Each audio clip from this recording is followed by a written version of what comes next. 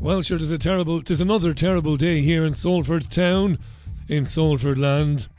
It's raining now. It was raining earlier, and it'll rain a bit later on as well, so it will. How are you doing? How's your Wednesday been? Do tell me through the website, richieallen.co.uk. I mean it when I say it. I'd like to hear from you. Wednesday's programme, there's much to cover. Let's begin to cover it then, right now. It's the BBG, not the BBC. This is your Richie Allen Show, live from the magnificent city of Salford. Yes, and we might even take one or two phone calls a bit later on from you. Wouldn't that be cool? I think it'd be very cool indeed. I'll tell you why now in a moment. It's the Richie Allen Show, broadcasting live on richieallen.co.uk and multiple platforms around the world. And now, here's your host, Richie Allen. I was due to be speaking today to Jenny, Nurse Jenny. I know her affectionately as Nurse Jenny. Jenny Lowe's in Portugal, but Jenny's not well. She's cried off until next week. That's fine. These things happen. So sadly she won't be with us today, but will be with us next week sometime. In the meantime, you're stuck with me. I've plenty to say. Most of it is probably abject nonsense, but then what would be new? Talk back to me via the website. I do have quite a few things to share with you. At the end of that, there should be some time for me to take one or two phone calls, and then I'll make a funny deal with you. I'll make a funny deal with you. So long as you phone me, and as long as you've got something interesting to tell me, we'll stay on till 7 o'clock. But we probably will anyway, so it doesn't matter. I'll give you the contact details in a few minutes. You should have them in any case. I've said them so many times before. So, just to repeat, lots to talk about, lots to hear, but a bit later on, one or two Skypes, one or two phone calls. I suppose the smart thing to do would be to give you the contact details right now. Have you got a pen? Tough shit, Paddy. It's your call. Skype, chat with Richie, or call 0161 818 2018. If you're calling from overseas, it's +44 161 818 2018. Talk to Richie now. 0161 818 2018. 0161 818 2018. Don't talk to me now. Don't call me now. Don't even think about it. Put your phone down. A bit later. Chat with Richie is the Skype handle. All one word. Chat with Richie. That's the one.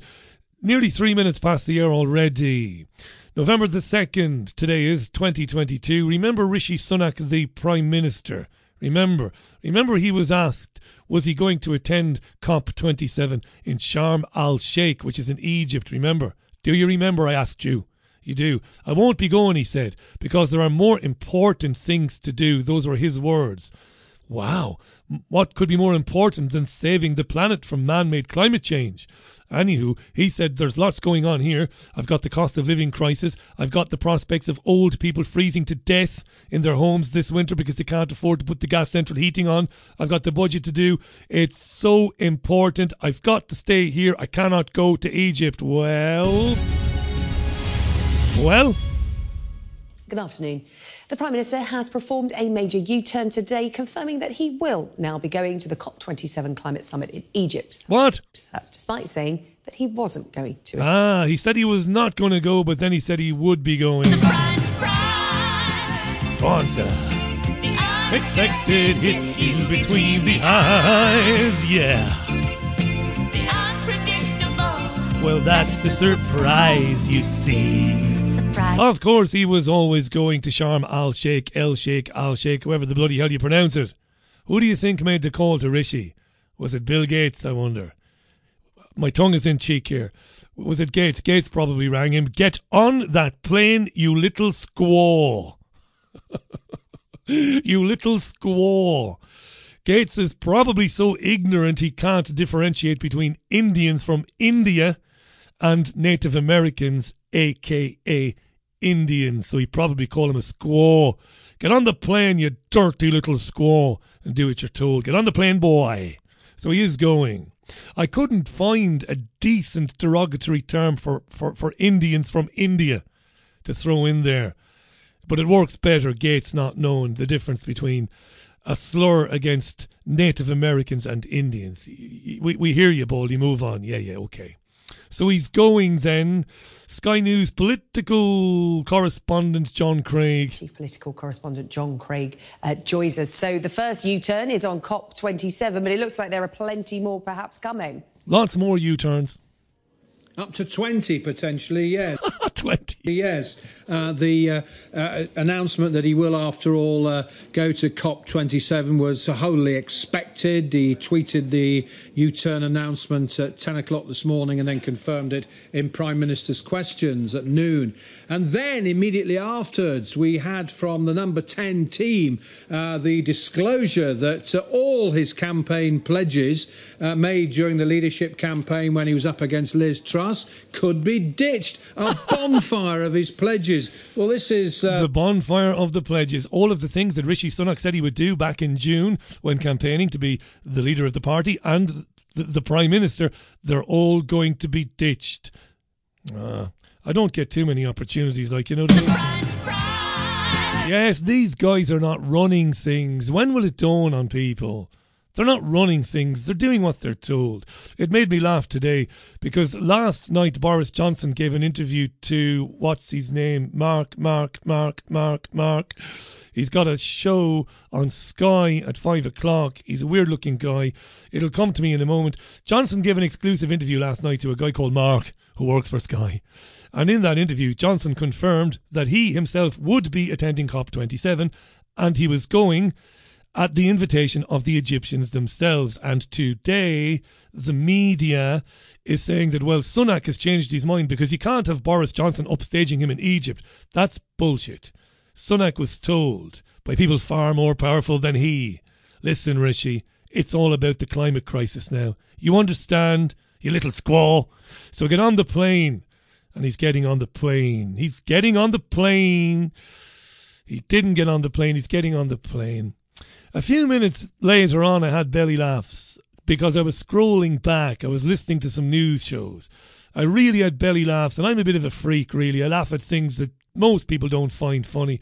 But this made me laugh my big bum off, my ass off. I'm going to play you this, and you tell me if you can guess what I laughed at. So another Sky News presenter got some reaction to the news that Rishi Sunak did a U-turn and would be attending the COP27 conference. What did I laugh at now? Have a listen. Well, let's get more now on that decision. Let's talk to Nigel Topping, the UK's high-level climate action champion. I assume you're thrilled about this, Nigel? Hi, Jane. Yeah, I think it's great news. Well, did you get it or did you miss it? What caused me to fall on the floor today, rolling around, kicking my arms and legs up in the air while the dogs licked the face off of me? Did you hear that? Let's talk to Nigel Topping, the UK's high-level climate action champion. What? The UK's high-level climate action champion. What? The UK's high-level climate action champion. The UK's high-level climate action champion. What kind of fuckery is this? I don't know what kind of fuckery it is, but it made me laugh. It made me laugh. The UK's high-level climate action champion. High-level climate action champion. They really are laughing in our faces, aren't they? Let's talk to Nigel Topping, the UK's high-level climate action champion. He's the champion of climate action and he's at a very high level. Nigel Topping. What did he say? Well, let's get more now on that decision. Let's talk to Nigel Topping, the UK's high-level climate action champion. Wow. I assume you're thrilled about this, Nigel? Delighted.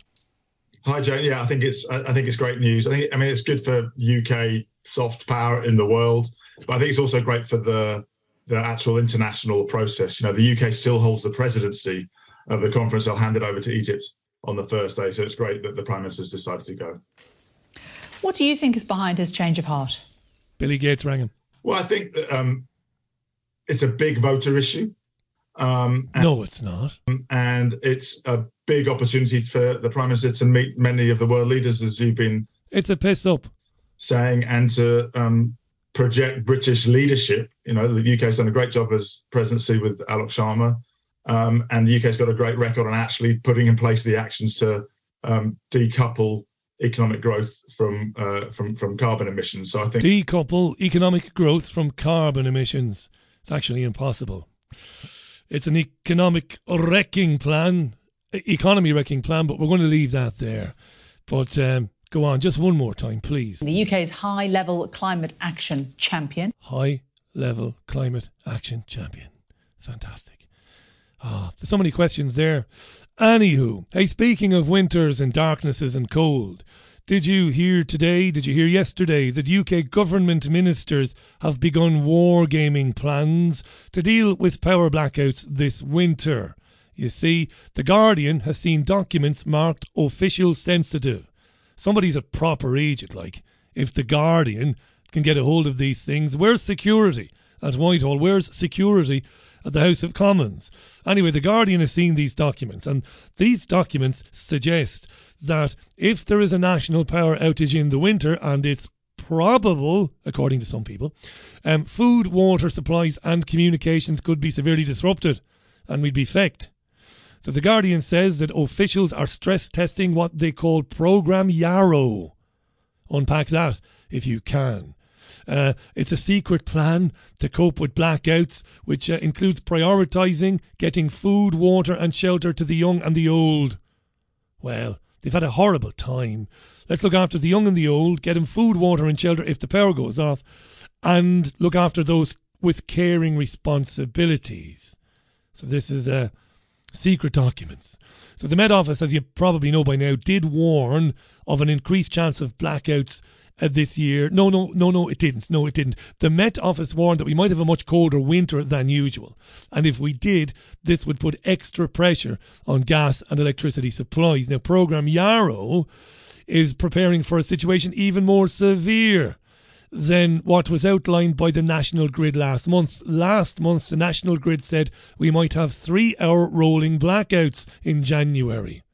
But this Programme Yarrow, seen by The Guardian, well, it looks like it could be a lot worse than that. Now, the plans envisage that 60% of electricity demand will be met between day 2 and day 7, when households and businesses will be given intermittent access to ration supply. So households and businesses will be given a day's notice of a planned outage. So you'll be given 24 hours notice. And the plans could be published up to a week ahead on a rolling basis. Wouldn't that be very decent of them now? So there you are now in Salford. Listen now, next Wednesday, all right, the 16th of January, you won't have power between 4 o'clock and 8 o'clock, okay? So get your torches in, get your candles in and all of that, and get your cold food in, your cold sandwiches and what have you, right? So it's a rota plan they're looking at. Once a day for 3 hours, although it could be 4 hours. The plans say it might be 4 hours because it could take up to an hour to reconnect after that. So you're 3 hours with no power and then an extra hour to reconnect. And this one made me laugh. It said that under the worst case scenario, Programme Yarrow, the wargaming thing, in the worst case scenario, only analogue FM radios would work. Only analogue FM radios would work with just BBC Radio 2 and BBC Radio 4 broadcasting. Isn't that really interesting? So in these plans, you'll only have BBC Radio 2 and BBC Radio 4 on your little battery-powered transistor. Or your Sony Walkman, which also picks up the radio. Amazing. A government source told The Guardian, we need to think about this. We need to think about how we can help people in advance. The fact that they're talking about it now means there is a real concern that it could happen, and it's over to you. Let me know through the comment live thing on the website. Do you think that's coming this winter? Or is this just more fear porn to unsettle people? Because unsettled people who are stressing and worrying about things, well, they get sick more easily, don't they? I mean, this is a fact, isn't it? A fact of life. Anyone will tell you that. Your GP will tell you. When you're worried, when you're stressed, you're wide open to becoming ill. And talk of cost of living crisis, food supplies running short in supermarkets, food supplies becoming, prohibitively expensive, blackouts in the winter, lockdowns, all of that stuff, no hospital beds, all of that stuff stresses people and it leaves them wide open to illness. What do you think? Is it just fear porn to destabilise more people emotionally? Or do you expect in January and February of next year we will have blackouts in this country? Please tell me. Speaking of misery, A comedian on television this morning suggested that high street Christmas lights should be axed. This is strange, this. And it sounds like a nothing story or some throwaway and finally piece. But I think there's a bit more going on here. This notion that perfectly fine people, and fine might mean that you are healthy, or fine might mean that you are economically stable, that you're not in any danger of falling off the cliff edge just yet. This notion that you've got to be a bit guilty for being healthy and being a bit guilty for having done well. She says, does this comedian called Ava Vidal, new to me this woman, that the Oxford Street Christmas lights, which would be switched on this evening, I think, she says they're an insult to people who are struggling to pay their energy bills. Do you want to have a listen to this? It's very brief. I don't know if you want to listen to it, but I'm going to subject you to it anyway. She was on Good Morning Britain this morning. This country, I don't know, there's some kind of apathy going on, some kind of cognitive dissonance, some kind of not appreciating the situation that we're all in. And no, I don't think while people are struggling to put electricity into their homes, why we should have Christmas lights this year. I think we need to acknowledge stuff. It's just like we're just sleepwalking through life.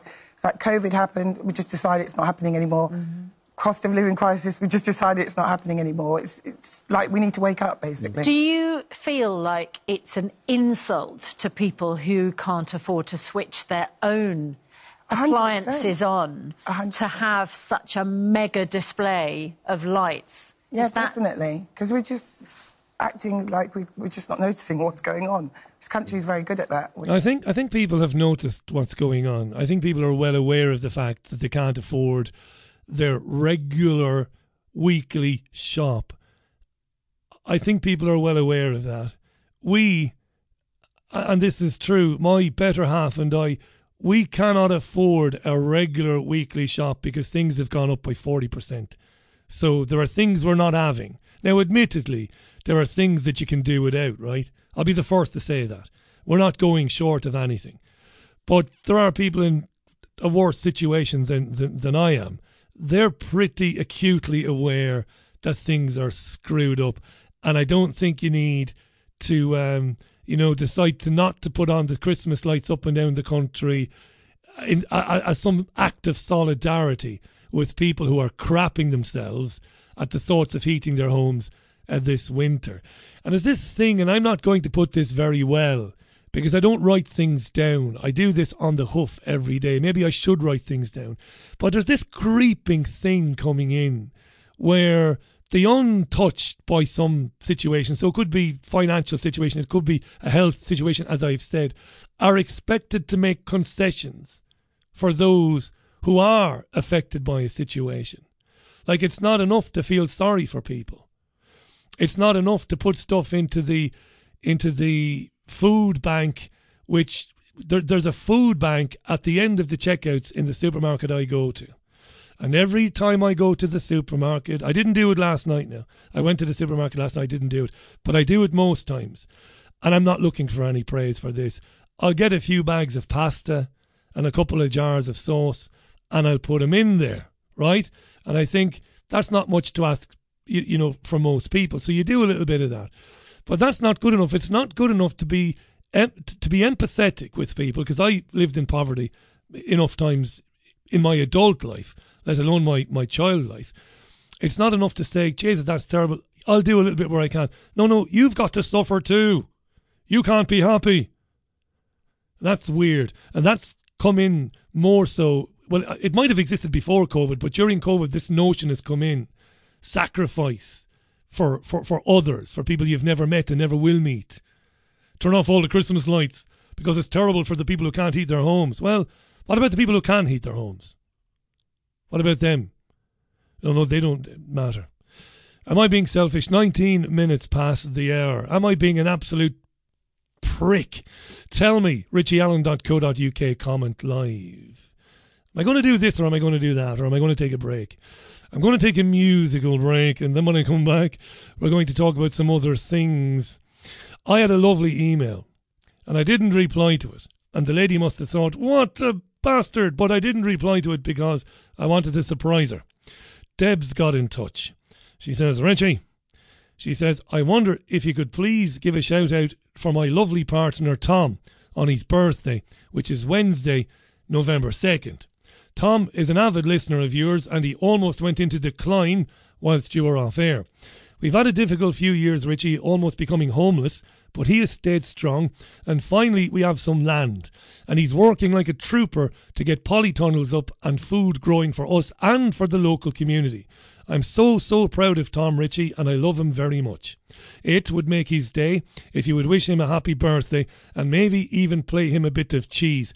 Billy Ocean, When the Going Gets Tough, is one of his favourites, says Debs. To dance around the caravan too. She says, thanks so much, Richie. Keep up the amazing work, she says. And then she says, you are very loved. Debs, I needed that this week. You wouldn't believe it. Thank you. Hey, listen, Tom, happy birthday. Keep those polytunnels going, pal. This is Billy Ocean, When the Going Gets Tough, on the Richie Allen Show. And the time is now 21 minutes past 5. It's great to be with you. It always is, believe me. Happy birthday, Polytunnel Tom from Debs. Thanks, Debs. 24 minutes past the hour. Your Richie Allen Show, back with a really interesting story out of Listowel in County Kerry, courtesy of the genius that is Jean Ann Crowley, back in 30 seconds. Cold, seasonal flu and respiratory diseases. We all get them. Never before have your body's defences been under such constant attack. Now more than ever, it's essential to have a robust immune system. Inspired by the Zelenko Protocol, Immunex 365 is a unique formulation that combines effective levels of vitamins D3, C and K2, as well as zinc and quercetin. Immunex 365 has been specifically formulated to maximise the effect of each ingredient, giving your immune system an optimum boost. Take back your health with just 2 capsules of Immunex 365 every day. UK listeners of The Richie Allen Show can use their special 15% discount code Richie Allen 365 at checkout. Go to immunex365.co.uk to get yours now. Now with 2-day track delivery free. You're listening to the saviour of independent media, Richie Allen. Welcome back, welcome back, welcome back, welcome back, welcome back, welcome back. Jean Ann was in touch today. She said, did you see this out of Listowel in County Kerry? Kerry, I didn't. Really interesting story. Last weekend, Father Sheehy, a retired priest, looks like a lovely fella too. Father Sean Sheehy is retired, but he came back. He made a comeback to the pulpit. Why? Well, Father Declan O'Connor, the parish priest, was away, and Father Sheehy took to say Mass. And while he was saying Mass, he had a few things to say about sin in the sermon. You know, after they read the Gospel, whichever Gospel reading happens to be on any particular Sunday. So he read the Bible, read the Gospel, and then he gave a sermon. And this has caused murders, particularly on the Irish media, or in the Irish media. He called for people during his sermon to turn back to God. He said that sex between 2 men or 2 women is a sin, and he described some approaches to transgenderism as, quote, lunatic, unquote. Okay? He said abortion and the promotion of it is sinful too. He said that repentance would save people from hell. He said, I don't know if the audio is any good. Let's try and play the audio. If the audio is shite or shiite, I will tell you, or I will read what he said. Jesus, I muted my own mic again. Now, I've had this for nearly 4 weeks now, this studio. Getting annoyed with myself. Let's try and hear Father Sheehy preaching last Sunday from St. Mary's Church in Listowel. Somebody called Shane McAuliffe tweeted this on Twitter saying, this video from St. Mary's Church in Listowel is absolutely shocking. It's not really shocking, it's Christianity, isn't it? What is so sad today is you rarely hear about sin, but it's rampant. It's rampant. And we see it, for example, in the legislation of our governments. We see it in the promotion of abortion. We see it, for example, in the example of this lunatic approach of transgenderism.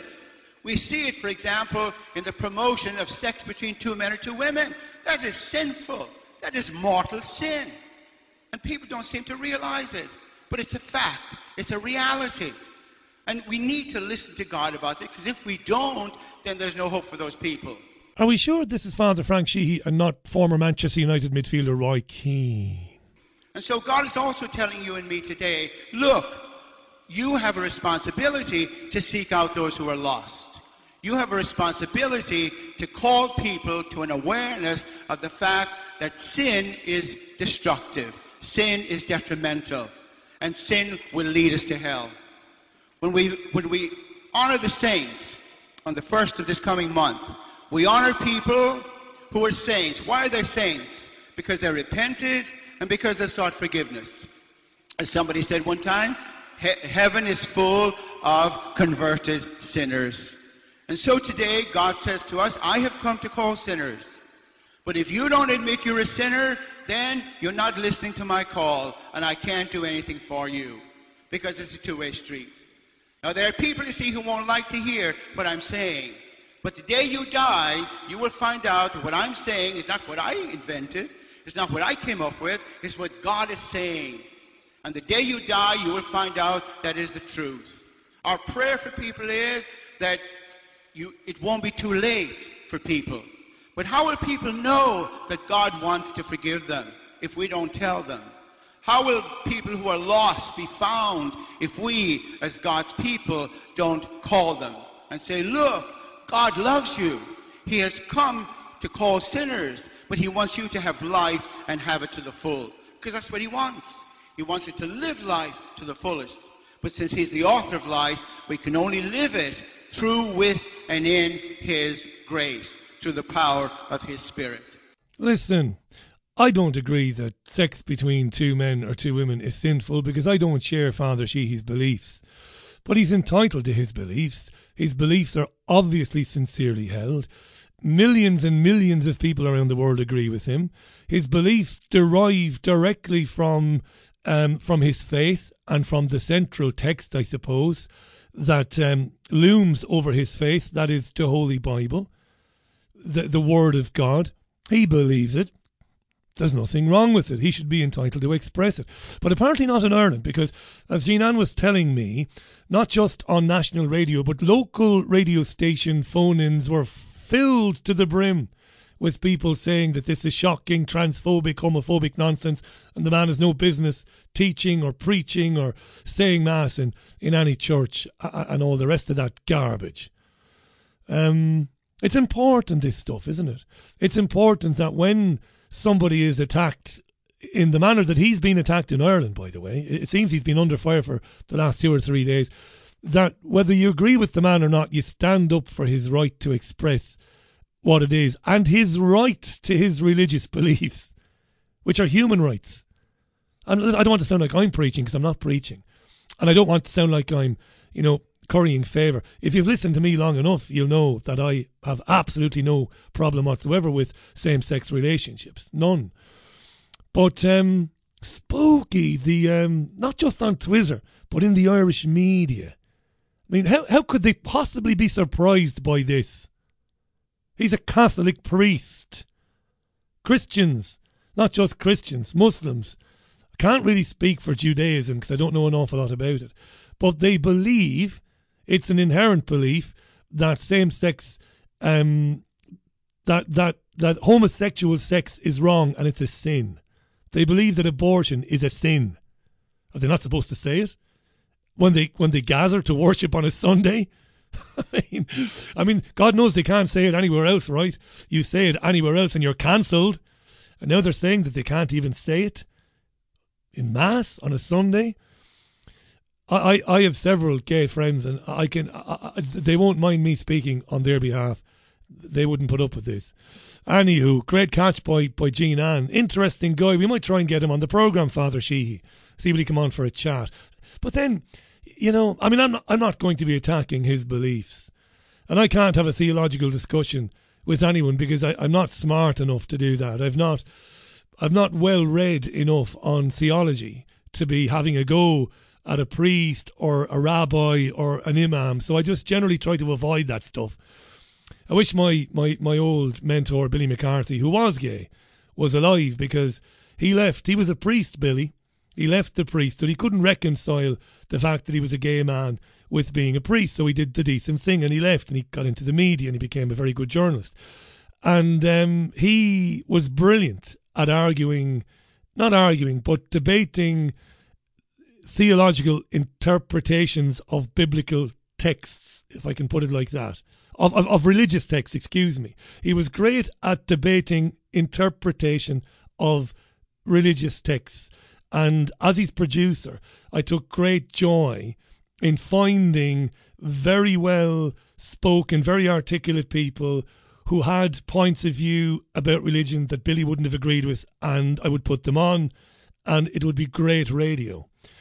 Father Sheehy, Sean Sheehy, has every right to say what he said at his pulpit, or the stand-in pulpit, on Sunday in Listowel, and it is repugnant that the media has gone for him in the way that it has.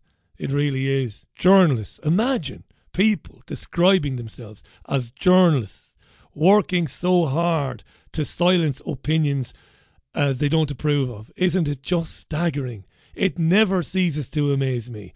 Anyway, I'm going to shut up and we're going to move on. Very briefly, a Channel 4 study has found that Generation Z is a less tolerant generation than the generations that went before them. Okay, so basically Generation Z is a demographic term for people born, let's say, late 90s, 97, up to around about 2012, 2013. If you were born in that time period, they give you the label Generation Z. Now, the survey found that people aged between 13 and 24 could be considered less liberal than earlier generations and less tolerant of the views of others. And they quoted a guy called Alex Mahan, who's the chief executive of Channel 4, and he says that this group of people, the Generation Z, does not believe in unrestrained free speech, and they are more censorious than their elders were when it comes to removing offensive material. And they think, the Generation Z people, they think they're doing it in support of people who are vulnerable. That's very interesting. This is a government invention of recent years.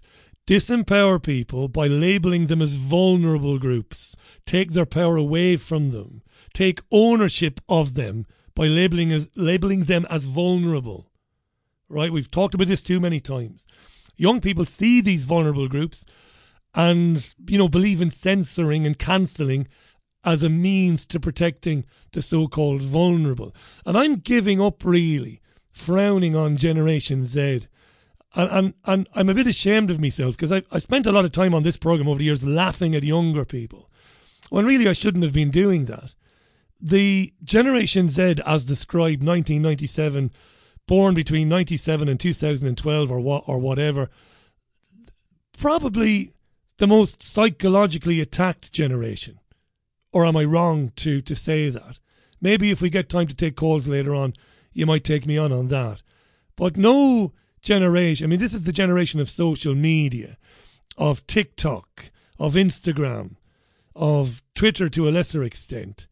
No generation has been as poisoned by the establishment as this generation, and I feel a bit sorry for them.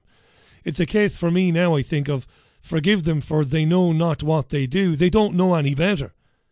Running around trying to get everybody with whom they disagree disappeared.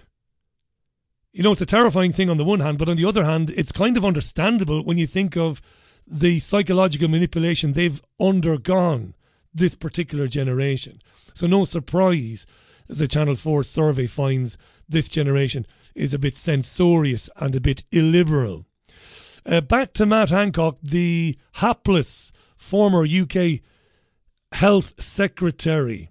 You might know that he's agreed to go on ITV's I'm a Celebrity, Get Me Out of Here, hosted by Ant and Dec, a pair of little bollockses from Newcastle, who seem to be on every programme ever made. They're on the telly all the time. It's a show where they take celebrities, and here we use the term loosely. It's usually people who haven't done very much for some time.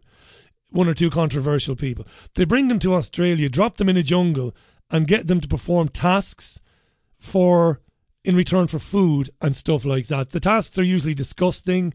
They ask them to dive into snake pits and eat all sorts of disgusting things, kangaroo testicles and all of that. I hope you're not currently tucking into your tea. They say tea here in England. The English are mad, aren't they? You know, breakfast, dinner and tea. Have you had your tea yet? What the fuck does that mean? There's breakfast, lunch and dinner for the rest of the world. Breakfast, 7 o'clock. In my case, a little bit later. I'm up at 5:30, but a little bit later. Breakfast, lunch and dinner, yeah. Lunch, midday, sometime between midday and 1:30. And then dinner, 5:30, 6 o'clock. During the week, dinner becomes a different thing at the weekend if you go to a restaurant. Where did the English get tea from? If you had your tea. He's having his tea. What the fuck is that all about? Anyway, let's leave that. So Matt Hancock, hundreds of thousands of signatures have been sent into a petition to get ITV to overturn their decision to invite him on and to kick him off. It got a little bit heated on Loose Women today. Loose Women is an ITV show which is styled, I think, on The View from American television. Correct me if I'm wrong. Maybe Loose Women predates The View. I could be wrong. Anyway, Denise Welch, who was has been very lockdown sceptical in the last couple of years. She's an actress, Denise Welch, and a panellist on Loose Women. She's not very fond of Matt Hancock at all. And there are people who were not allowed to see their family for a year. Remember, it was illegal to get in your car and go and visit a loved one. Even when we had the vaccines that were supposed to free us, Macs were working, we had tests. So we could say, I will do a test before I go and visit my dad who is lonely in his house. No, whilst he was having an affair with some woman in the broom closet or wherever he was. He was. While the government from day one of this were carrying on in Downing Street, what about if we weren't supposed to even pick up a book off a bookshelf in those ridiculous times when the books were banned and stuff? Because we haven't got long on this. So I know that you have an issue with government policy during lockdown. With Matt Hancock's policy, he was at the forefront of it. We've discussed that a lot. But he's not a celebrity. What is your problem? So that's what I wanted to get to the nitty-gritty of. So your anger in this particular instance is that he's using his position... I don't care whether he's a politician or whether whoever he is. Right. He was the health secretary of this country. And he's going to go in there and pretend that he's Mr. Nice Guy. And what annoys me is that if one person... I tell you what, I've never, ever envied people going in the jungle. I love the show and I'm a huge viewer. But I'd go in there for 1 hour. With Matt Hancock. I don't think you could cover all you've got to say in 1 hour, well, to be I'd honest. give it a damn good try, But he's she'd give it a damn good try. Any more? Backbench MP now. He's no longer in the cabinet. His argument is that by going into the jungle, he can connect with a younger audience. He can, you know, spread the word about dyslexia. Oh, which is Matt Hancock, not you, him. Thank you. Linda, what do you think about it? I think he's in for a big This is Linda Robson from Birds of a Feather. Big shock, and I think he's the reason that a lot more people are going to be watching I'm a Celebrity this year, because you know that every trial they're going to vote for him to do every trial. And if he tells... It's vaudeville though, isn't it? Isn't it just crazy vaudevillian nonsense, isn't it? This notion of him going in there on that show. It's gaslighting people on so many levels.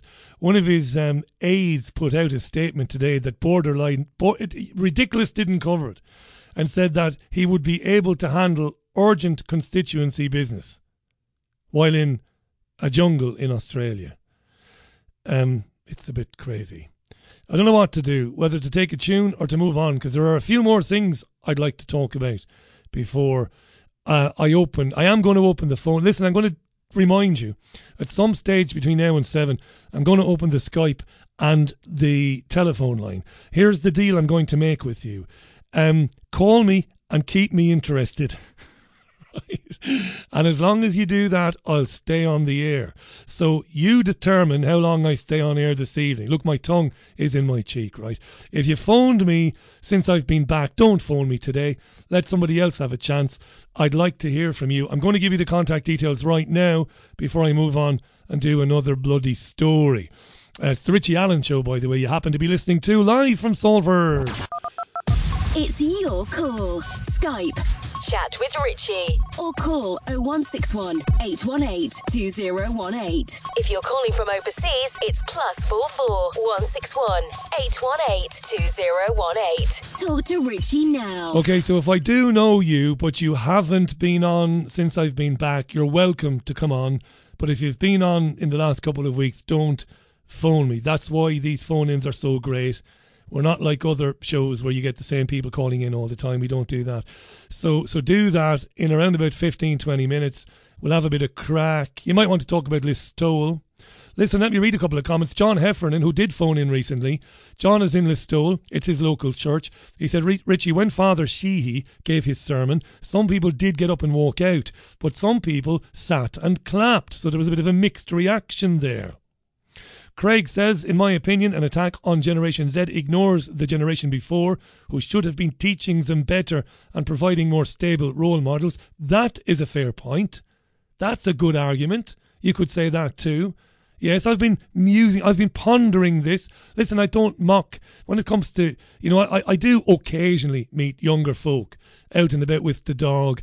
I don't think any less of them. I don't laugh at them. On the show, I've had a pop at them because of their, insistence. Not all of them, of course. Again, you see, here we are. Not all of them, but on some of them, insisting that things they don't like be obliterated, not just from their view, but from everybody's view.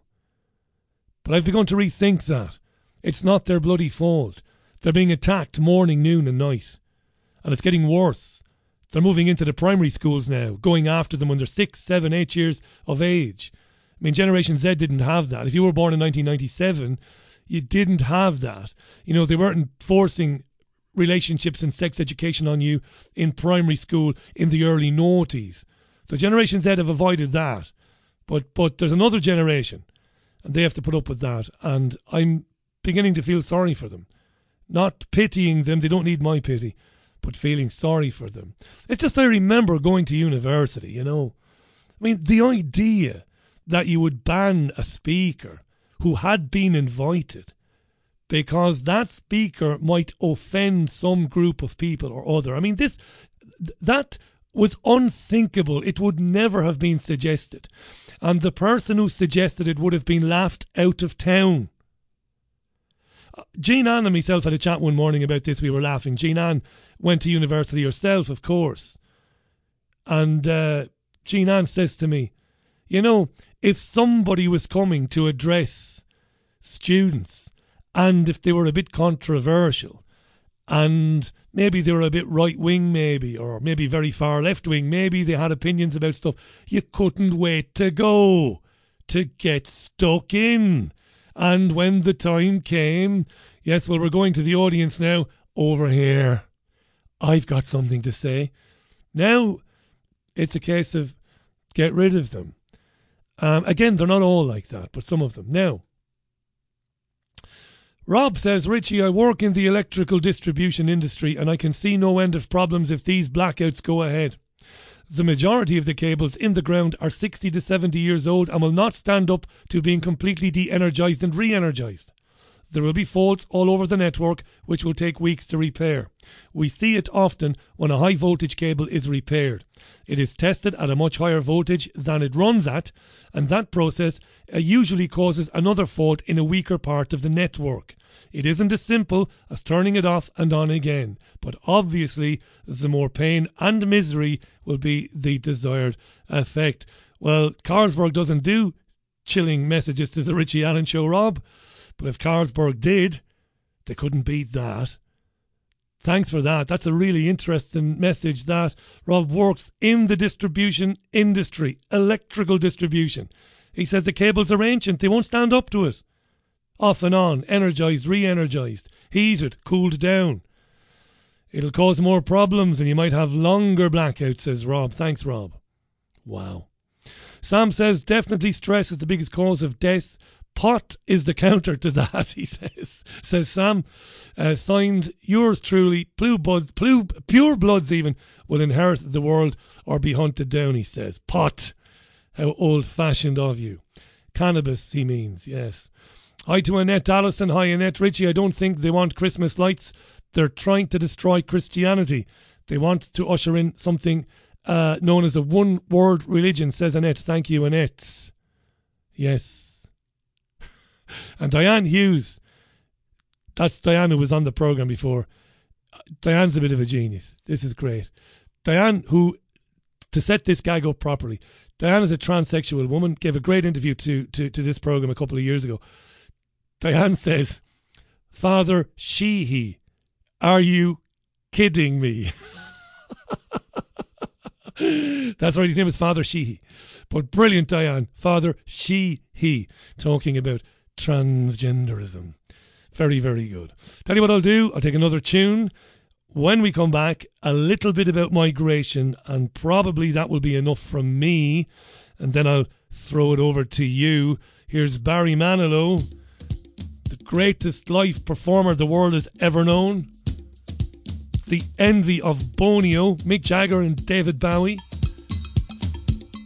Often to be found in Manchester at the AO Arena in the city centre is Barry. Anyway, drive time it is, 11 minutes to 6 o'clock. The Richie Allen Show, live from Salford, Copacabana. Back with more in 4 minutes. Barry Manilow and Copacabana on the Richie Allen Show. It's 7.5 minutes to the top of the hour.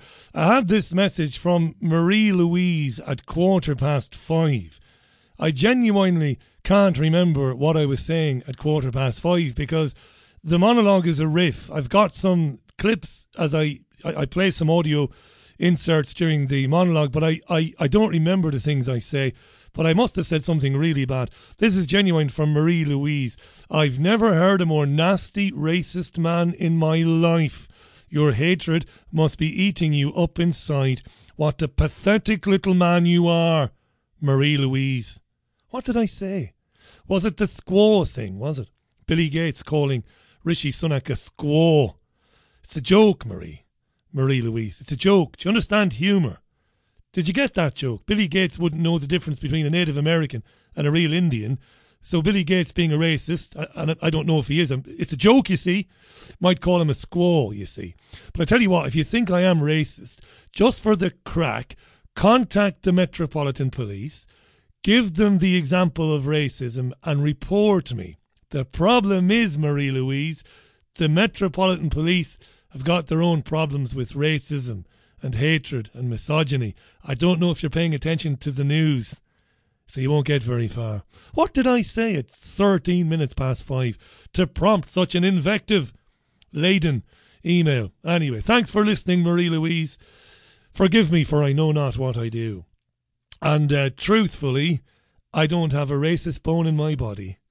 How could I have? I'm black and I'm proud. It's 5 minutes or thereabouts to the top of the hour. What was I going to do now? I was going to do one more story and then go to the old dog and bone and give you the chance to keep the show on the air. That's how we're going to do it. You phone up and you talk to me and we keep the show going till nearly 7 o'clock. You don't, and I'll carry on talking and then I'll just do one. Listen, surveys are everywhere about COVID restrictions. This is true. Put COVID restrictions and survey in a search engine and you will see that a number of surveys have reported back in recent days, and all of them seem to indicate that people would like the restrictions to return this winter. Don't shout at me. I'm not saying I believe them. I don't know whether a large body of people in this country would be delighted with restrictions coming back. I don't know. I like to think they wouldn't, but you just don't know. So there are lots of surveys about this. Speaking about this, a pretty worried Professor Carl Hennigan. He, the Professor of Evidence-Based Medicine at Oxford University. Hennigan, as usual, was talking to Julia Hartley-Brewer, who seems to have a monopoly on the attention of Carl Hennigan. I think this YouGov poll suffers from selection bias. I think there's a group of people here who don't represent the population at large, so it's misrepresentative. But second is, there's another survey called Flu Survey, which suggests about 30% of people have no contacts outside their household in a week.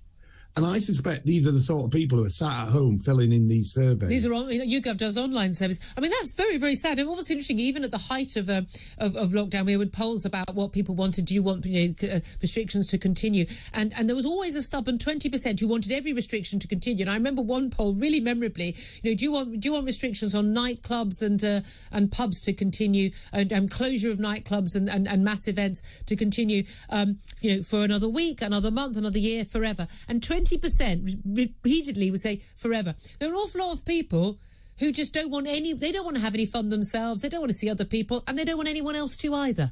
So I think there's an important point. If you want to wear a mask, you can wear a mask. Nobody's stopping you doing that. But there seems to be a perception that this is about controlling other people. And that's concerning to me. I want you to do this because I'm having to do it as well. And that for me is an important point which has happened throughout this pandemic. If you want to do something, you can do it. But I think more concerning here is there are some people believe there are no costs or restrictions. And if what we should be talking about now is the £50 billion lockdown tax that we're about to have to all pay. Yep. And it's a direct consequence of the last 2 years of the significant spend that's occurred and the supply chain disruptions. And as a consequence of that, there's a huge deficit to pay. So if we have any more restrictions, it will cost us in the economy. It will cost us in our mental health and our well-being. And just to add as well, about 15% of people are currently reporting they're having a cough or a fever in a week. The vast majority of that is not COVID, and COVID isn't the problem anymore. Yeah. Exactly. Well, look, COVID is still killing people. We have excess deaths at the current time, and half of those excess deaths are people who are COVID positive. Now, a lot of those people will be people who are in hospital, who've therefore been tested for COVID, and you're not routinely tested in lots of hospitals for COVID anymore, though, but not necessarily being treated for COVID. Yes, they're not being treated for COVID. They're in hospital for something else, and they get a test while they're in there, Julia. We know this. And the testing system is very unreliable anyway, throwing up false positives in many cases. So they're adding cases of people who are in hospital because they have liver failure or diabetes that's confining them to hospital. They're testing them and then saying, oh, we've got 1,000 people in hospital with COVID. No, you don't. No, you do not. It's all a lie. Now, it's exactly 90 seconds to the top of the hour. I was going to do something on migration, but I won't. I'll leave it. I'm going to throw things over to you, your good self, and we're going to play a game today. We won't always do this. I mean, we'll do plenty of real phone-ins, but today we're going to play a game called Keep Richie on the Air till 7 o'clock. And entertain me. Entertain me. I want entertainment from you today. I want some opinions on anything. Okay, we can talk about anything. But listen, I suppose it's probably good to keep it to some of the things we discussed this evening. And if you've never called in, please call in. If I heard from you recently, don't. If you've been on back in the spring or the early summer, do feel free to get in touch. But let's try and move it along as well. Now listen to me. Let's try and move it along. 3 or 4 minutes and then we'll get somebody else on. We'll give somebody else a chance. Shall I give you the contact details for the Richie Allen Show live in Salford? Here we go. It's your call. Skype, chat with Richie, or call 0161 818 2018. If you're calling from overseas, it's +44 161 818 2018. Talk to Richie now. Couldn't be simpler. I expect to hear from you.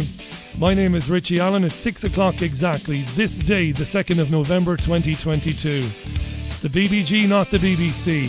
The world's most listened to independent news radio show. That is an absolute fact. This is Chris Rea and a song called Let's Dance.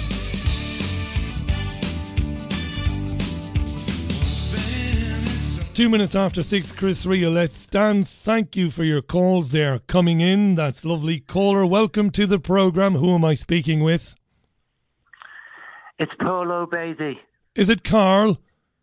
No, Paul O'Beatty. Hello. For fuck's sake, what are you like? Hello, Paul O'Grady. You're not the Paul O'Grady, are you? Obviously not. Welcome, I'm Paul. O'Beatty. You've got to obey, Richie. That's the thing. What have I got to obey? Tell me. Well, we've got to obey the whole narrative that they're giving out. And Matt Hancock, if his hand was on my arse, I'd tell him what to do. I'd probably knock him out. Do you know what I mean? What do you like? Maybe. I do apologise, Richard. Maybe Mike Tyndall. Maybe Mike Tyndall will knock him out. But it's a crazy world we're living in. John, what have you got to say to Richie? John, you know, me and Yoko love you, and we always listen to you, even though I'm dead. You know what I'm saying? From beyond the grave. From beyond the grave. Wouldn't it be nice, though? Apparently there's a journalist going in there whose name escapes me, Charlotte something or other, and apparently she doesn't like Hancock, and the hope is that she's going to take him on. But these programmes are recorded and heavily edited. Nothing is going to get out, really, is it, from the jungle?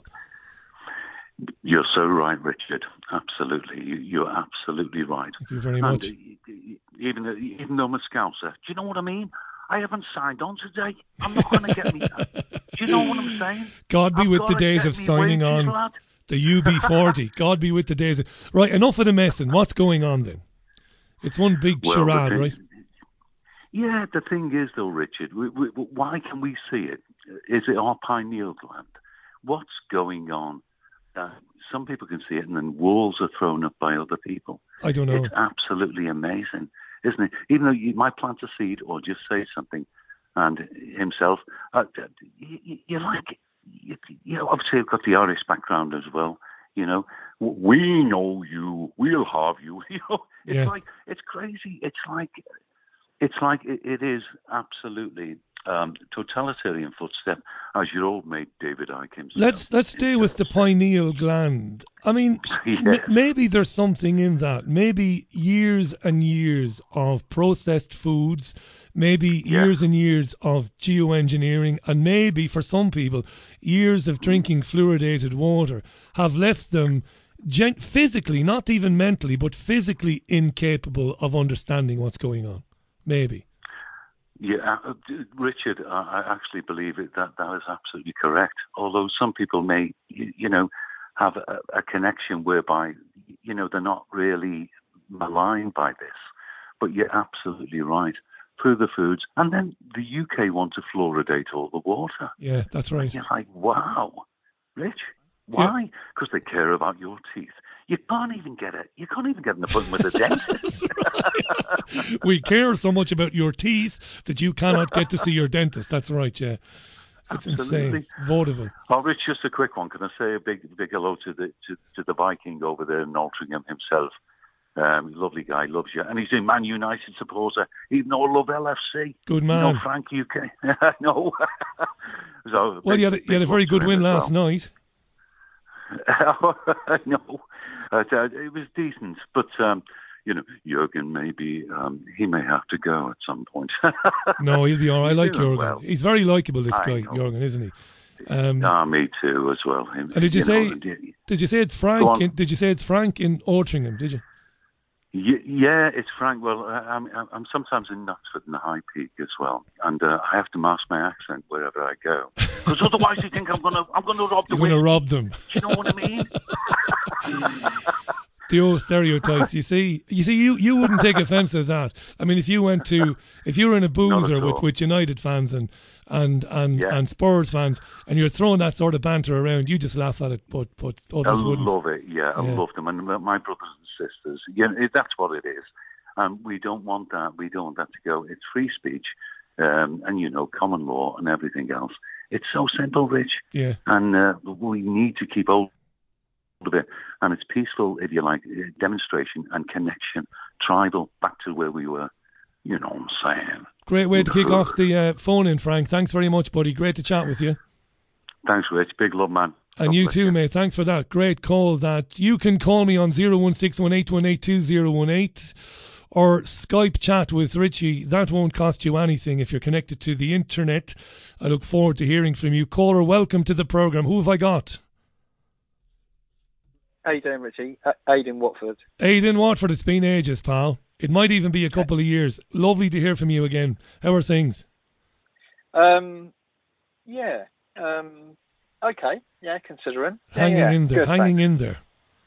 Yeah, I just, I think for me, it's obviously it's like most people, clearly things are completely bonkers, and they're getting even more bonkers by the day. But I think for me, I look at again, taking on what you said the other day about the boatloads of migrants arriving on our shores, daily, blah blah blah. My life isn't perfect, but I look at people like that and I go, you know what? It could be a lot worse, because obviously, we know they're mainly, sort of fit young lads, but obviously in amongst them, you've got women and children, and it's sort of, I look at that and I go, again, it's a typical thing for a lot of people. I look at that and I go, what would it take for you to get in a boat with your kids and go across the channel? Do you know what I mean? Great point, Aid. And just to point out that this year alone, while 2,500 have come from Albania, you've also had a couple of thousand come from Iraq, you've had a couple of thousand come from Afghanistan, you've had 1,200 come from Syria. Now, these are countries that the UK had a massive hand in destroying and destabilising. So they're not all young, able-bodied men from Albania. And I'll say something else about that, and I'll get accused now of being a wokist liberal, although I'm the furthest thing from that. I would go anywhere in the world. I don't believe Mark Collett when he said to me last night that he wouldn't take his partner if his financial circumstances were dire, that he wouldn't take her and go someplace where he knew he'd have work and he knew he'd have stability and prospects. Now, it might be unfair of me to say that because he's not here now, but I did say to him last night I don't believe him. I mean, I get that guys would say things are a bit better in the UK, healthcare seems to be a bit better, I'll have more of a chance over there, so sod it, I'm going to hop on a boat and try and get to the UK. Listen, it has catastrophic consequences for people in this country because access to healthcare, access to good homes, I know that. But these guys are not the enemy, in my opinion. Aid, go ahead. I totally agree with exactly what you just said there. And obviously, I was just pointing out a lot, I think I don't know what the figures are, but obviously if we follow the mainstream media and their coverage of it, it appears to be mainly, young lads between 20 and 30, and most of them look like they haven't got anything wrong with them. That said, you're right. There are, in amongst all of that, slap me now, okay? I should have known better. But I was sat there over the last couple of days doing a few bits and pieces, and I thought, you know what, don't strangle me. Shows like Jeremy Vine, Talk TV, they had their pseudo discussions on there, and I thought, hell, I'll just phone them up. And I think I basically phoned up. They were talking about migrants and this and that and blah blah blah, and I phoned up both shows and basically said, look, it's really simple. These politicians appear to be in charge, but they're not. Their strings are pulled by the money men behind them, and the banks and the big companies. They're the one that drive the policies. And then obviously there's entities that we don't see at all. But that's basically how it works. Well said. And I said, I'm just reiterating what most people who've got half an eye open know already. And I know I'm stupid to phone these. Not stupid, but I was just so frustrated. I phoned them up and basically said, listen, it's really simple. First of all, the politicians are not in control. That's the first thing. And even if they were, you can't get a fag paper between them. And secondly, these people are not the enemy. The problem is our governments, because it's nothing to do with the people in this country, nothing, right? Our governments want to stop lying through their teeth and bombing, as you put it, the bejesus out of these people's countries, and then also politically, just going in there, destabilising them. You've got the whole list across the Middle East, Libya, Iraq, etc., Syria, Venezuela, that's what they need to do. And then these people wouldn't have the need to come here. And obviously, as soon as I said that, it was the usual drive of, you're talking nonsense, and obviously they do that thing where they cut you off, right? They cut you off, yeah. And it's easy to say nonsense without giving any explanation as to why you are speaking nonsense. Oh, that's just nonsense. Well, explain which part of it is nonsense. What don't you agree with? Yeah, you're absolutely right. Sorry, go on, Richard. No, I'm just agreeing with you. You're bang on. Yeah, I just basically, I mean, I knew what I was going to get, right? Because obviously it's predictable, because essentially, I don't know how to put this, these programs and these sorts of media outlets are obviously part of the problem. And then obviously they had another one on climate change. And what the question was, what does Richie Sunak need to do, something along the lines of, to effect, real changes in relation to climate change? And I phoned them up and they said, listen, it's really simple. You've got diddly squat influence over the climate. That's it. That's the first starting point. The second point is you can affect weather, right? And that's, if you go back and do a little bit of history, most people know this. You'll know that I think it was the 60s or the 70s. I remember reading something about certain governments agreeing not to use weather modification on each other. That's right. Form of what, right? Okay, that's there. So that was my point. You can't do mainly diddly squat about the climate, but there is weather. But they don't want to talk about that. And obviously I said, I went to say, in terms of what's going on in this country now, what we need to do pragmatically is, the first thing that we need to do is we need to talk to Putin, right? And really talk to him. Because as far as I understand it, people correct me, the gas lines are open. The problem is, in mainland Europe, you've got all these lunatics pouring petrol on the fire who are refusing to take the gas. Right? That's how I understand it. There's no shortage of gas. There might be a little bit, but Putin said, just the taps are open. All you've got to do is basically just turn the taps on. So it's a false narrative. And transfer the money. Yeah, you're absolutely right. And the other thing I went to say was, just I'm not saying let's get the military out, but I said, think war footing in this country. We've got sky-high prices. It's heat or eat. And apparently there's a food shortage. And we know most of this is manufactured. But I just basically said, look, open the bloody coal mines. Open it. Open them up. Get the military on it. Open the coal mines, so that basically this power issue is dealt with through this winter. Overnight.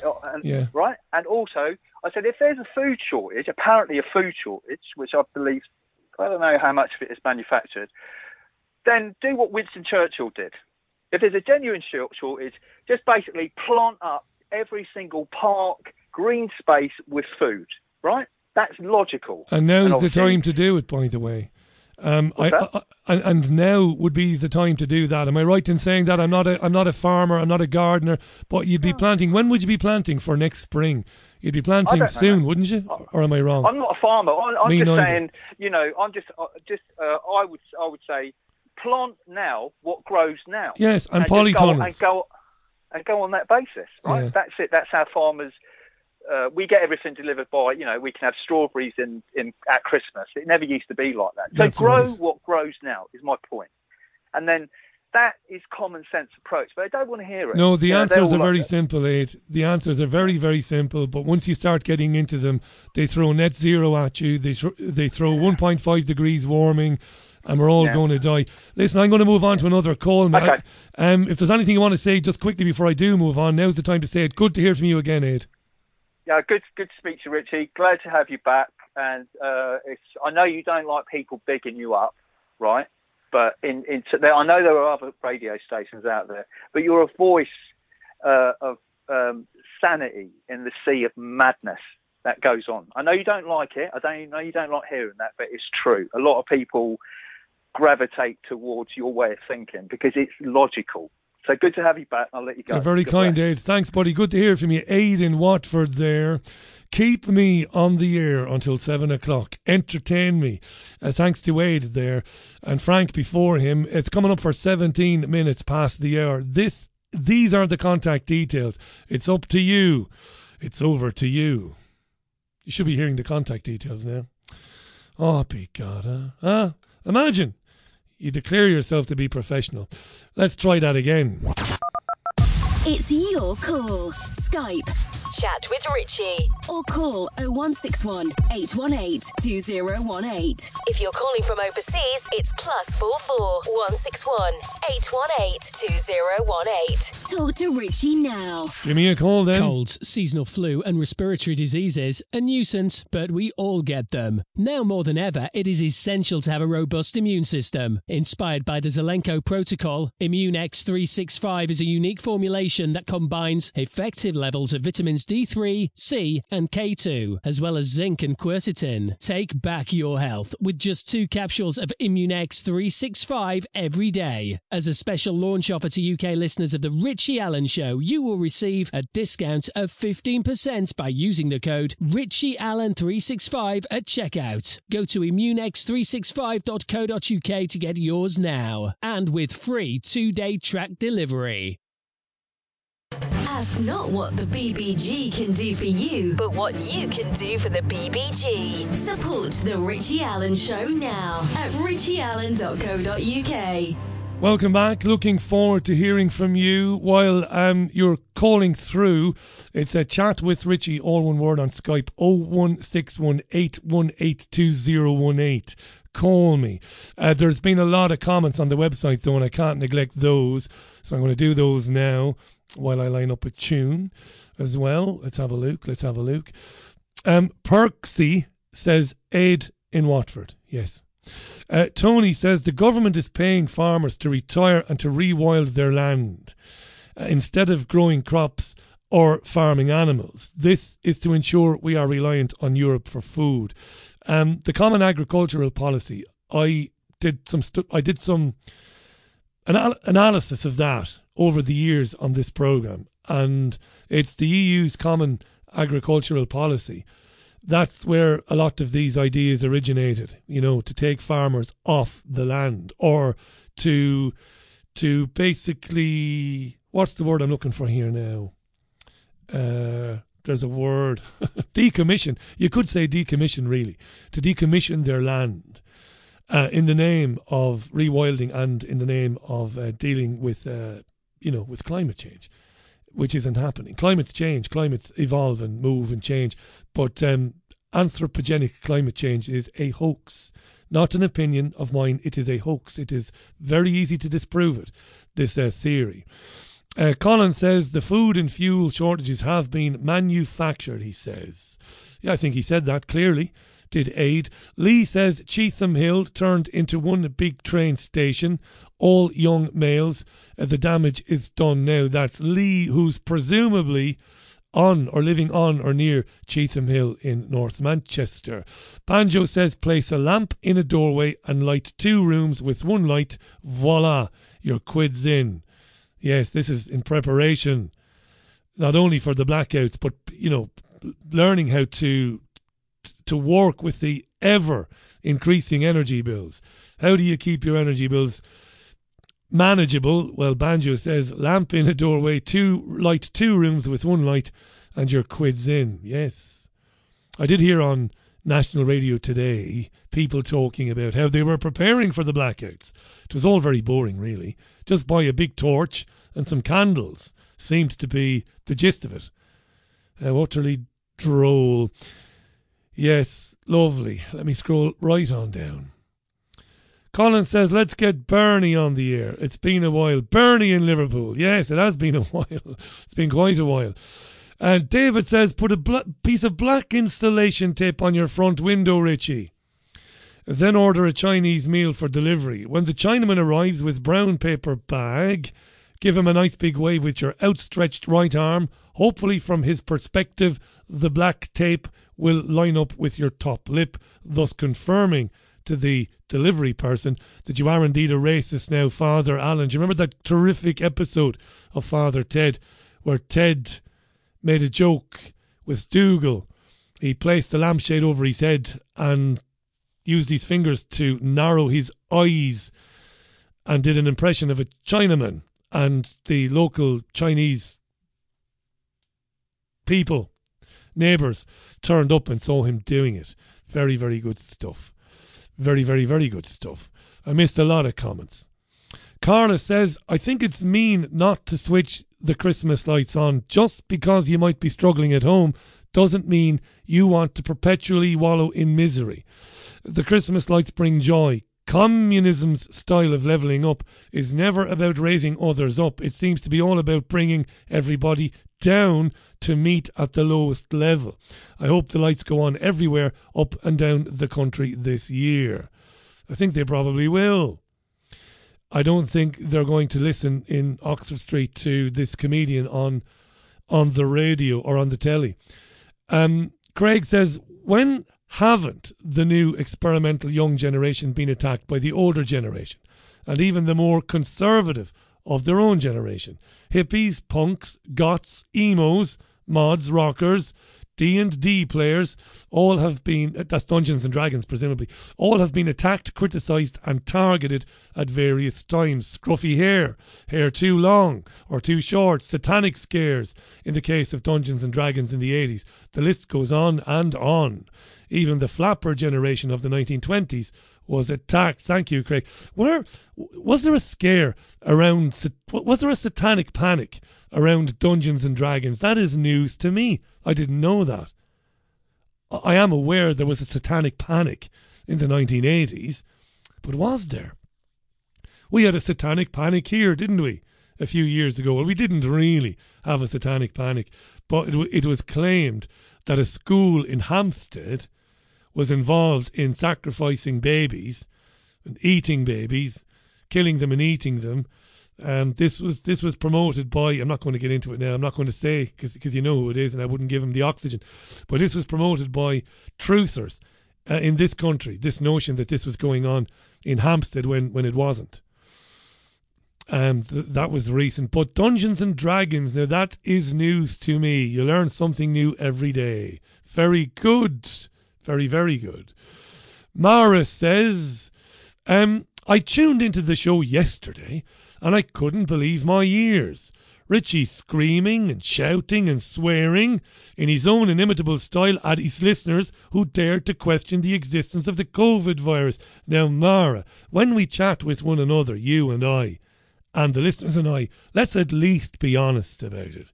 I didn't shout and swear and scream at anybody. I might have sworn, because I do sometimes, but I didn't scream and shout and swear at people. At my listeners, I identified one or two messages that I was a bit frustrated with. You know, the galactically stupid, who can't accept that the opinions they are expressing or espousing are just that, opinions. You see, there's always been an element of people who listen to shows like this who get really angry when the host, who they really like, because they listen to him or her day in, day out, suddenly takes a different point of view on a subject, for example, like whether the virus exists or not. And this doesn't do. They get really pissed off. And rather than accept that we can mutually exist in this world, we can sit side by side with differing opinions and respect the fact that others see things differently than us, they don't. They get very angry and very aggressive. And funnily enough, when you, as the host or anybody else, it doesn't have to be a radio host, when you get a little bit aggressive back and tell them to fuck off, that you see it as you see it, not because you are some shill. And it's always made me laugh, this, you know, with the independent media. You're brilliant. You're fantastic. Well done, Richie. You interviewed all these people. Bakhti. You had Kuldorf. All these people. Dolores. You're brilliant, Richie. And then you say something they don't like or they disagree with, and then you become a shill. It couldn't be his genuine opinion. He must be a shill. Mara, I didn't scream or shout or swear at anybody yesterday. I tried to give a little bit of education to one or two people. That might be incredibly arrogant of me. That's for you to decide. But I've been around a long time. I'm a communicator, a producer and a journalist. I know how to get the best out of people. When you want them to consider something, you don't get the best out of them by telling them that they're wrong, that this doesn't exist, that doesn't exist, nothing exists. You don't. You could get something out of them if you said to them, hey, listen, did you hear that there's a doctor and another doctor over there in America? And Jesus, there's one in Dublin. And they actually think that viruses themselves are not really a thing. What do you think of that? I don't know, but it's worth looking into. I mean, these are doctors, right? It's worth having a look at anyway. That's how softly catch ye monkey. The screaming and the shouting is done by people who say things like, there's no virus, there's no COVID. And that's not good. But I'm not going to now descend into repeating the things I said last night. I'm not going to do that. So thank you for your message. But I didn't scream and shout at anybody. Caller, welcome to the programme. Who am I speaking with? Hi, Richie. You have the floor. Who am I talking to? You're talking to Graham here. Graham? Up in Caithness. Up in... Where are you? Caithness. Where's that? It's up the top of Scotland. Oh, fantastic. You're as northern as it gets, Graham. Yeah, really far north, yeah. Fantastic. Sounds lovely. Lovely to hear from you, mate. Thanks for phoning in. The floor is yours. What would you like to say? Well, there's been a fair bit of activity up here. The chemtrails. There's also been a few warships out in the Firth, the head of the Murray Firth. A lot of Ukrainians up here as well, Richie. Ukrainians? You hear me? Yeah. Yeah. Listen, I'm all ears. Ukrainians as far north as that. When you say a few, Graham, how many? Well, go down charity shops and places like roundabout Wick and stuff like that, and there's quite a few people, Wick, Thurso, top of Scotland, there's quite a few Ukrainian voices, a lot of Ukrainian people kicking about. And I know where we're really remote, and there's a very small village fairly close to us. And there's a couple of Ukrainian, I think it's 3 or 4 Ukrainian people moved in there, you know. And this is since the conflict. This is since the conflict began. Yes. Right. Yeah. How interesting. Yeah. And are they adapting? Are they? What's the word we used? Are they settling in? Well, I think they're settling in. Yeah. I've heard some sort of strange stories about some of them being not exactly all Ukrainian. Some other people coming from some other parts of that kind of area, but not Ukraine itself. You know. Right. So it seems a bit strange, and it seems a bit unfair that there's local people up here that have been on the housing. I get you. So this is impacting on housing waiting lists where you live. Yeah. So I think people, young people, read about. The bloody line is just breaking up, Graham. This is really interesting too. I'm sorry about this. Your line's a bit scratchy. Do you know what I'm going to do? I'm going to phone you back. So stay where you are. I'm going to phone you back immediately. And I think that might work. This is interesting stuff, this, isn't it? As far north as that, you have Ukrainian refugees. And Graham says this is having an impact on locals there in terms of access to social housing. Let's see, can we get him back on the old dog and bone? Hopefully the line will be a bit better in the year of 2022. You shouldn't have bad lines. Graham, you're back. Yes, I'm back. Right, it's still a bit scratchy, but we're going to work through it anyway. So even as remotely as remote as it is where you are, you can still have problems like that, like people on housing lists and stuff.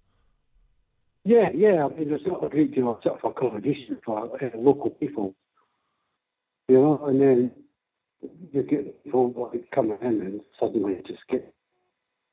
So things get worse because you see people coming in. These are Ukrainian refugees, and you have an issue. I want to, while we still have the line, because the line is really bad, and I don't want to dismiss that point. That's a very interesting point. He's gone now, you see. Yeah, the line is really bad. I hope we can get him back. We'll try him again in a second. He might go to a location on the property with better signal. I have that issue with my own mobile phone. I don't care. I'm going to say who it is. My network is 3, and I think they are shite. Now, you might ask, why have you not moved to another network? And that's a bloody good question. I should have done that by now, but I don't know why I haven't. But for some reason, not just in this house, which is very old, but indoors in general, I struggle to get a signal. And this is 2022. So I might change next time this contract is up, this business contract thing. If you'd like to call 0161 818 2018, it's Chat with Richie on Skype. We're going to give Graham one more shot. And if we can't get a good line, we're going to have to say, what a shame, and move right on. Let's see, can we get him back on the line? Graham, you're back. Hi, Richie. Yes. You've got me again. I've got you again, and it sounds a bit better. So I want you. The signal up here is really bad. I can imagine. You're so annoyed. I was just saying it's just as bloody bad here in Salford, depending on your network. But I wanted to ask you about the chemtrailing. This is really interesting. How often would you notice that, as far north as you are? Well, you'd notice it, probably a couple of times a week. Couple of times a week? At least, you know. Yeah, where it was really obvious. Define really obvious now.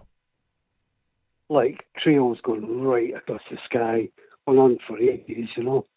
And then maybe another 2 or 3. And then they... And you're thinking, who are they actually targeting here? Yeah, in such a remote location. It's not a dense population or anything like that. You're thinking, what's going on, you know? And then the trails, they kind of thin out and spread out, don't they?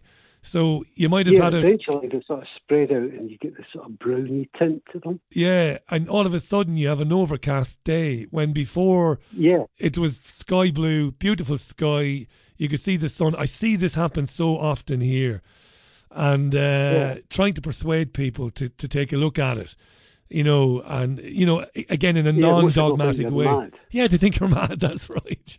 They think, oh yeah, it's just a paper trail, don't worry about it, it's okay, it's just a paper trail, it's just going to disappear. No, look up, just stare at that for a while and just watch what actually happens. Yeah. And we know the patents exist for this technology. They've existed for many years. It's all there, like. Yeah, the more I've looked into this, the more I've gone, since 1962 or something. Yeah. I think the patent was out, you know, and you're thinking, geez, what are they actually spraying on us, you know? Yeah. And I don't mean to be disrespectful in any way, but would you be seen then in your, you know, fairly quiet part of the world, would you be seen as a bit of an oddball, a bit eccentric? Or would you keep your opinion? Probably seen as a bit eccentric. Yeah. I tend to keep sort of below the radar a bit, but it's only certain people that I think that are kind of awake. Yeah. Aware a wee bit, or a bit more imaginative, not taking everything as gospel from the big box in the living room, you know? Yeah, yeah. What was it like up there during the COVID nonsense, Graham? Oh, God, it was mad. You were getting people coming down, driving in their cars with their masks on and coming back down the road and still got their mask on in their car, going up to the local post office and there's nobody about, you know. Yeah. And even now they're masking up again. You're thinking, geez, what's going on? In terms of demographically, what sort of age, what would be the average age now of your village? Would it be a little bit older, the population? Well, there's a lot of incomers, a lot of people that have come up from down in England and moved up here. I would say that it's probably the older generation. It's probably, well, I myself, I'm 64 years old, you know.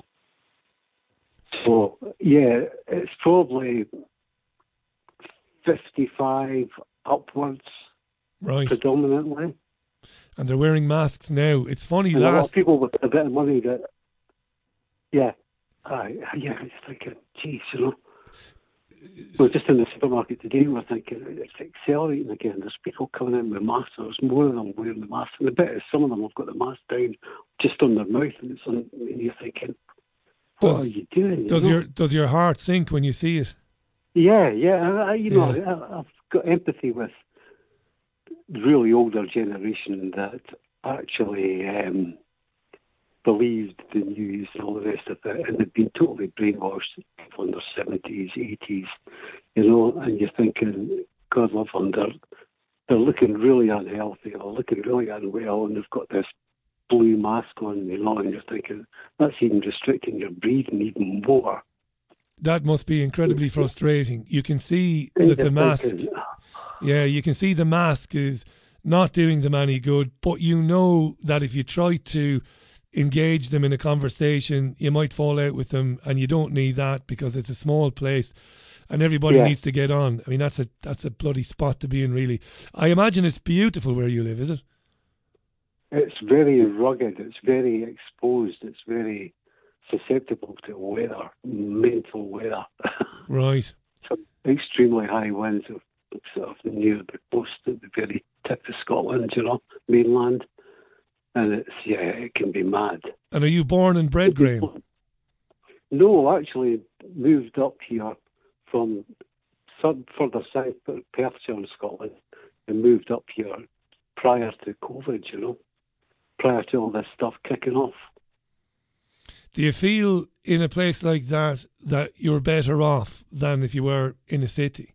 In terms of like when restrictions are coming back and lockdowns and stuff, are you better to be a bit more remote than you are in a city, do you think? Yeah, well, we kind of sort of had a feeling that some kind of shit hit in the fan. Yeah. And we were thinking about this, my partner and I were thinking about this, and we're thinking, yeah, well, we'd like to be a bit more self-sufficient and sort of looking after ourselves as best we can, and places were not too... The further north and more remote you are away from places, different story if you're in Perthshire and round about that area of Scotland and sort of just outside Inverness and that, the property prices are quite high, but the further away you go, the more remote doctors and hospitals and stuff like that. And let me ask you, just before I move on, is it you and the wife? Yes. And how does the missus feel about all of this? Oh, well, lucky enough, we're both on the same wavelength. I don't think any of us could have handled not being on the same wavelength as each other in this kind of scenario just now. So we're both totally bouncing ideas off each other. We know what's going on. We're both aware. We're both... Yeah, it's Thank changed God. times. Our realities have changed. Our perception on our previous life is now totally different. Totally different, yeah. Totally. Well, thank God that... everybody else. I was just thinking, I mean, I thank God that my partner understands the way things are going and what's been happening. I can't imagine being in a relationship where one half of the partnership thinks that, that you're just barking mad. I don't know how that could survive as we move on. I don't know how anybody could handle that. That can't be a healthy relationship. That's what I think. I think that's... You've got to... that would just do my nothing completely. It would just do me in. Not to put... Something else I wanted to mention to you as well, Richie, was the fact that... Did you see the stuff on the news about Dundee in Scotland, where the youths were firing fireworks at the police and stuff? Yes, they talked about this on Radio 5 Live yesterday. Yeah. Yeah, that a gang of young lads attacked the police when the police came to... presumably to tackle them about the fireworks, and apparently fireworks were launched at the police and the police had to run. What was the truth? What was really going on there, Graham? Do you know? I don't know exactly what was really going on myself. Exactly. I'm just thinking to myself, yeah, the stuff like that goes on, right? But young lads just get a bit out of hand and all the rest of it. But up in Scotland, it's not usually the case that they start burning wheelie bins in the street and firing fireworks directly at the police. I think there's something more going on there than what's maybe portrayed. Anger, yeah. Like genuine anger. Yeah, at what's genuine been going on. Anger about something else that's happening. Well, about everything that's happening. I think there's general anger there. Well, you're old. I'm old enough to remember. You're old enough to remember the riots in Salford, the riots in Birmingham, Bradford, London. Yeah. I have a feeling. Now, there are those who believe that some of these riots over the years, again, were like false flags, like they were stirred up deliberately by the establishment. But I have a feeling that there is, I see it in Salford, young men particularly, something could kick off, Graham, pretty soon, big time. I think that's just the start of something kicking off, because usually the Scots are really quite reserved, when they do kick off, when they finally get angry enough to know what's really going on. Things are going to get bad, but just now I think this is just a wee bit of a taste of things what might come. While we've gotten away with I'm going to move on. I'm so glad we got the line right, because that was a brilliant call, mate. I mean that. Thanks for calling in, Graham. I appreciate everything you do, Richie, and you've kept us sane up here. We've been listening to you since the start of all this, You're very kind. What's the missus's name, Graham? Jackie. If she's listening, Jackie, how are you? Hope you're well. And wrap up, warm up there. It's like that's the Arctic Circle, really, as far as I'm concerned, up there. So it is a bit brass, man. But lovely to hear from you, Graham. And right, good to talk to you, Richie. And I hope we talk again. Talk to somebody else. You're a gentleman. Thank you, Graham. Graham there in the farthest reaches of the north of Scotland, and Jackie, his wife. Best of luck to you this winter. It's 17 minutes to the top of the hour. Lovely calls. Thank you. There's time for more. It's Chat with Richie, all one word. It is 0161 818 2018. But sure, I might as well play the bloody jingle, Sure, we paid enough money for the bloody things. And there are lots of messages, so I will read those when I come back as well, lest you have a go at me for neglecting the messages, which I'm not going to do. It's your call. Skype, Chat with Richie, or call 0161 818 2018. If you're calling from overseas, it's +44 161 818 2018. Talk to Richie now. Chris and Emma, but I think it's Chris. Richie, we're in a small village in Northumberland, and we saw a lady today in a car on her own, driving, wearing a mask. We forget that the government frightened the shite out of the vast majority of the population. That's true. This is the thing. It is true. Let's not forget that. For me, my abiding memory of the first lockdown was running through Media City, where this was the first lockdown where everything was locked down, but Media City was still running. ITV, the BBC, right, was seeing very young people, interns, some of them would have been very young reporters and producers and whatnot, cycling around Media City wearing masks. Yes, I remember it well. Caller, welcome to the programme. Who am I speaking with? That's you. Welcome. Hello. You're live on air. Hi. Who am I talking to? This is Ray from Edinburgh. Hello, Ray in Edinburgh. Lovely to hear from you, pal. Over to you.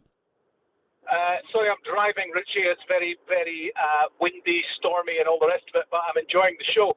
I wanted to talk about carbon credits. Go ahead, Ray. Okay. Absolutely, pal. The floor is yours. Go ahead. Yeah, I saw a sort of parallel because I was reading something and they talked about carbon credits and they were talking about how they came about and all the rest of it, and it's just very unsettling, and I can see parallels in history. And what I mean is that in the 12th century, a church might have a relic, and that relic might be, the fingernail of John the Baptist or something. And people would flock to that church and pay money because they were in the same room as the fingernail of John the Baptist. Yes. Then the church down the road would have a piece of wood and they'd say, no, this is a piece of the true cross. Yes. And then everyone would rush to that church and give them money. And there was enough wood around from the true cross to make about 40 crosses. But the Catholic Church kind of got a hold of this, and from a money-making point of view, it was very, very lucrative. And then what they started to do in the 13th and 14th century was they started to provide what was called indulgences. And an indulgence was effectively a piece of paper that you could get from a bishop or a priest that you paid money for, and it effectively forgave you for all your sins. Yeah. Indulgences. You can have a look at it. You look it up. And these indulgences were horrendously abused by obviously the landed gentry, and it became this, it was a commercial enterprise. And the Catholic Church made so much money out of it that they virtually bought up all the land and became one of the richest organizations in the world. And I think there are parallels today with that same scenario. with carbon credits. And if you look at Al Gore, who in the year 2000, because of some mixed-up chads, didn't win the election, and then went on to promote climate change, or in those days it wasn't called climate change, it was called something else. And he told us that the ice caps would be gone, etc., etc. Al Gore got heavily involved in carbon credits and has gone from a net worth of $10 million to a net worth of over $500 million. Has he and really? I cannot help think that there's a parallel between the indulgences of the 14th century and the indulgences of the 21st century, which are carbon credits. That's brilliant, Ray. That is absolutely brilliant. That's a very appropriate analogy. Has he really accrued a fortune of $500 million? Yeah, well, I have done obviously, when I say do research, I've gone onto Google searches, I've gone to various other places, I had a look. Yeah. And you can see there are some sites that say net worth, they tell you what somebody's net worth is. And they vary wildly. But the other thing about Al Gore, or Obama, or Tony Blair, or Boris Johnson, or all of them, because as you say, they're all cheeks of the same arse, they all hide all their wealth, and they hide where they get their money from in every conceivable way. So there's no way to tell with any absolute accuracy how much he's worth. But the figures vary from between 300 million to over 500 million. So I took the kind of medium figure. I just thought that was quite interesting, how someone who goes on about climate change comes up with this fantastic idea to have climate credits or carbon credits. And I think the way the future is going to go is the future is going to be around how many carbon credits you can afford. And that's going to determine how you live your life. Can you drive today from, Edinburgh to London, or can you get a train, or can you get a plane? How many carbon credits have you got? Well, I don't have enough. Well, don't worry, there's an exchange you can go and you can buy some. You can buy a load of carbon credits, and then lo and behold, you'll be able to take your journey and all will be well. And I think that is just it seems to me that that's the way this is all going.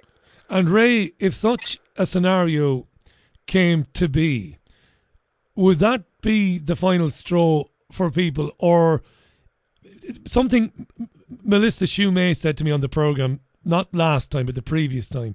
She said none of these steps they're taking, in terms of COVID and lockdowns and restrictions, and even the steps they're taking with the climate, none of them are reversible. Each one is here to stay.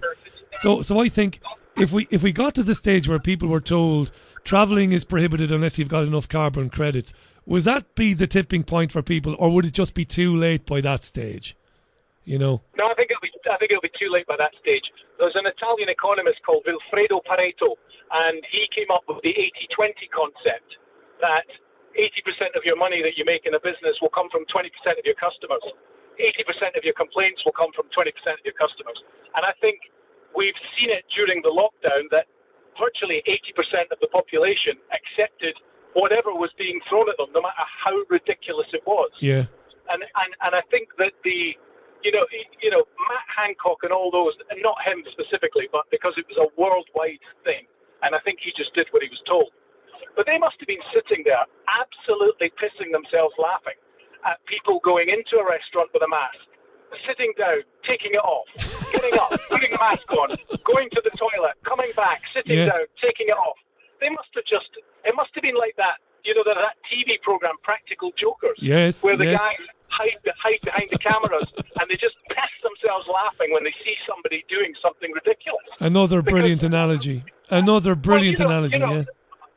powers that be, they don't need any money and they don't need any more power, and they're just a bit bored, so they're just toying with things, I think. They get their kick out of seeing how far they can push this. Yeah, look at what we can make them do. Obviously, they're in control and they want to be in control. And it's a bit like if you or I ran a factory and we had 200 or 300 people working for us, we would want them to do what we told them. We wouldn't want them saying, actually, I don't like the way you're doing this, I'm going to do it my way. You would say, well, no, you're going to get sacked if you do that. You do it my way or it's the highway. Yeah. And I think the powers that be want us to go in a certain direction, which is definitely CBDCs, the central bank digital currency, is definitely coming. There's no two ways about it. and that gives them an element of control that they must be absolutely wetting themselves over. Ray, I think, I hope I'm wrong, but I think if they manage to eliminate cash for good, that's the point where I think this is the reason, you see, why I think we might be in for a fairly tough few decades then, humanity. I think there's a good chance, somewhere down the line that it could be recovered. Maybe future generations can do something about it. But I think if they get rid of cash, Ray, I think my generation anyway, I'm going to have to kind of learn how to live with it. I don't think we can stop it if cash is gone. Well, I think it's going to come in. It'll be creeping precedent as usual. They're not going to get rid of cash overnight. Yeah. It's probably going to take something like 10 years, I would imagine. A lot of people say, I hear people saying, it'll be much quicker than that. I don't think it will, actually. I think there will be a bit of resistance because people like the idea of cash. And I think when it starts to filter through that, hang on a minute here. So people can identify every single time I spend a pound, every single time I spend a euro. People not only know who spent it, but where I spent it. And then if I turn up at the checkout and I go to buy myself a 500 grams of mince or something, and I'm suddenly told, actually, you've exceeded your red meat limit, and the sale won't go through. You won't be able to put it back. At the checkout, it'll just be, I'm sorry, I can't scan this for some reason. I think then it'll start to sink in, and people are going to go, hang on a minute here, and they're going to look around for alternatives. I don't mean alternatives to cash. I mean alternative banking structure. Yeah. And I know that some very wise people, some very rich people are starting to put these things together already. And there are places that you can go. There are places you can learn a bit more about this. And then there are places where you can get your own decentralized currency that is just not readily accepted yet, but it will become readily accepted. It's a bit like, Bitcoin. Bitcoin will really take off when somebody starts paying their staff with Bitcoin. That's when it will really take off. Because there are certain places where you can use it. You can get a Bitcoin card, and you can, if you wish, pay in Bitcoin. It's just too unstable at the moment for it to be generally accepted. But once there are other currencies around that are decentralized and are more stable, then I think that will become the alternative. And so you'll have three ways to spend. You'll have the centralized digital banking, which will probably become compulsory. You will still have cash, and then you can have the other decentralized currency. And then sooner or later, one of them will start to dominate. And it could be the decentralized one. Could be. But it depends how far and how fast they want to push this. Brilliant call, Ray. I'm just about to fall off air, as they say in the trade. Absolutely brilliant call. Thanks for phoning in, buddy. Lovely to meet you. You're welcome. And I hope we talk again. I mean that. Drive safely, by the way. Ray in Edinburgh. Really, really interesting call there. All the subjects, the points he touched on there, the carbon credit system. Hugely interesting.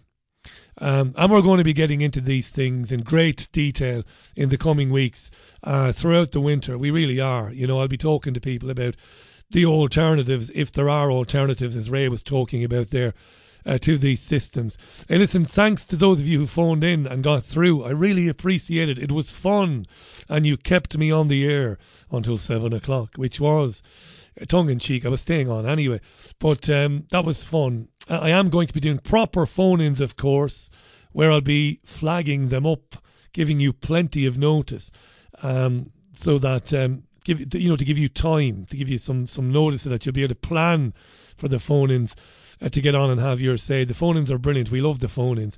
So thanks to everybody who phoned in. I really appreciate your time today. Thank you for listening. That 2 hours flew by for me. I don't know about you.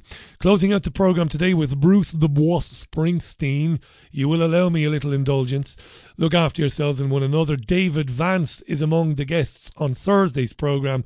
I have no doubt you'll join me tomorrow at 5 o'clock. Until then, look after yourselves and one another. This is Badlands from the Boss. Bye.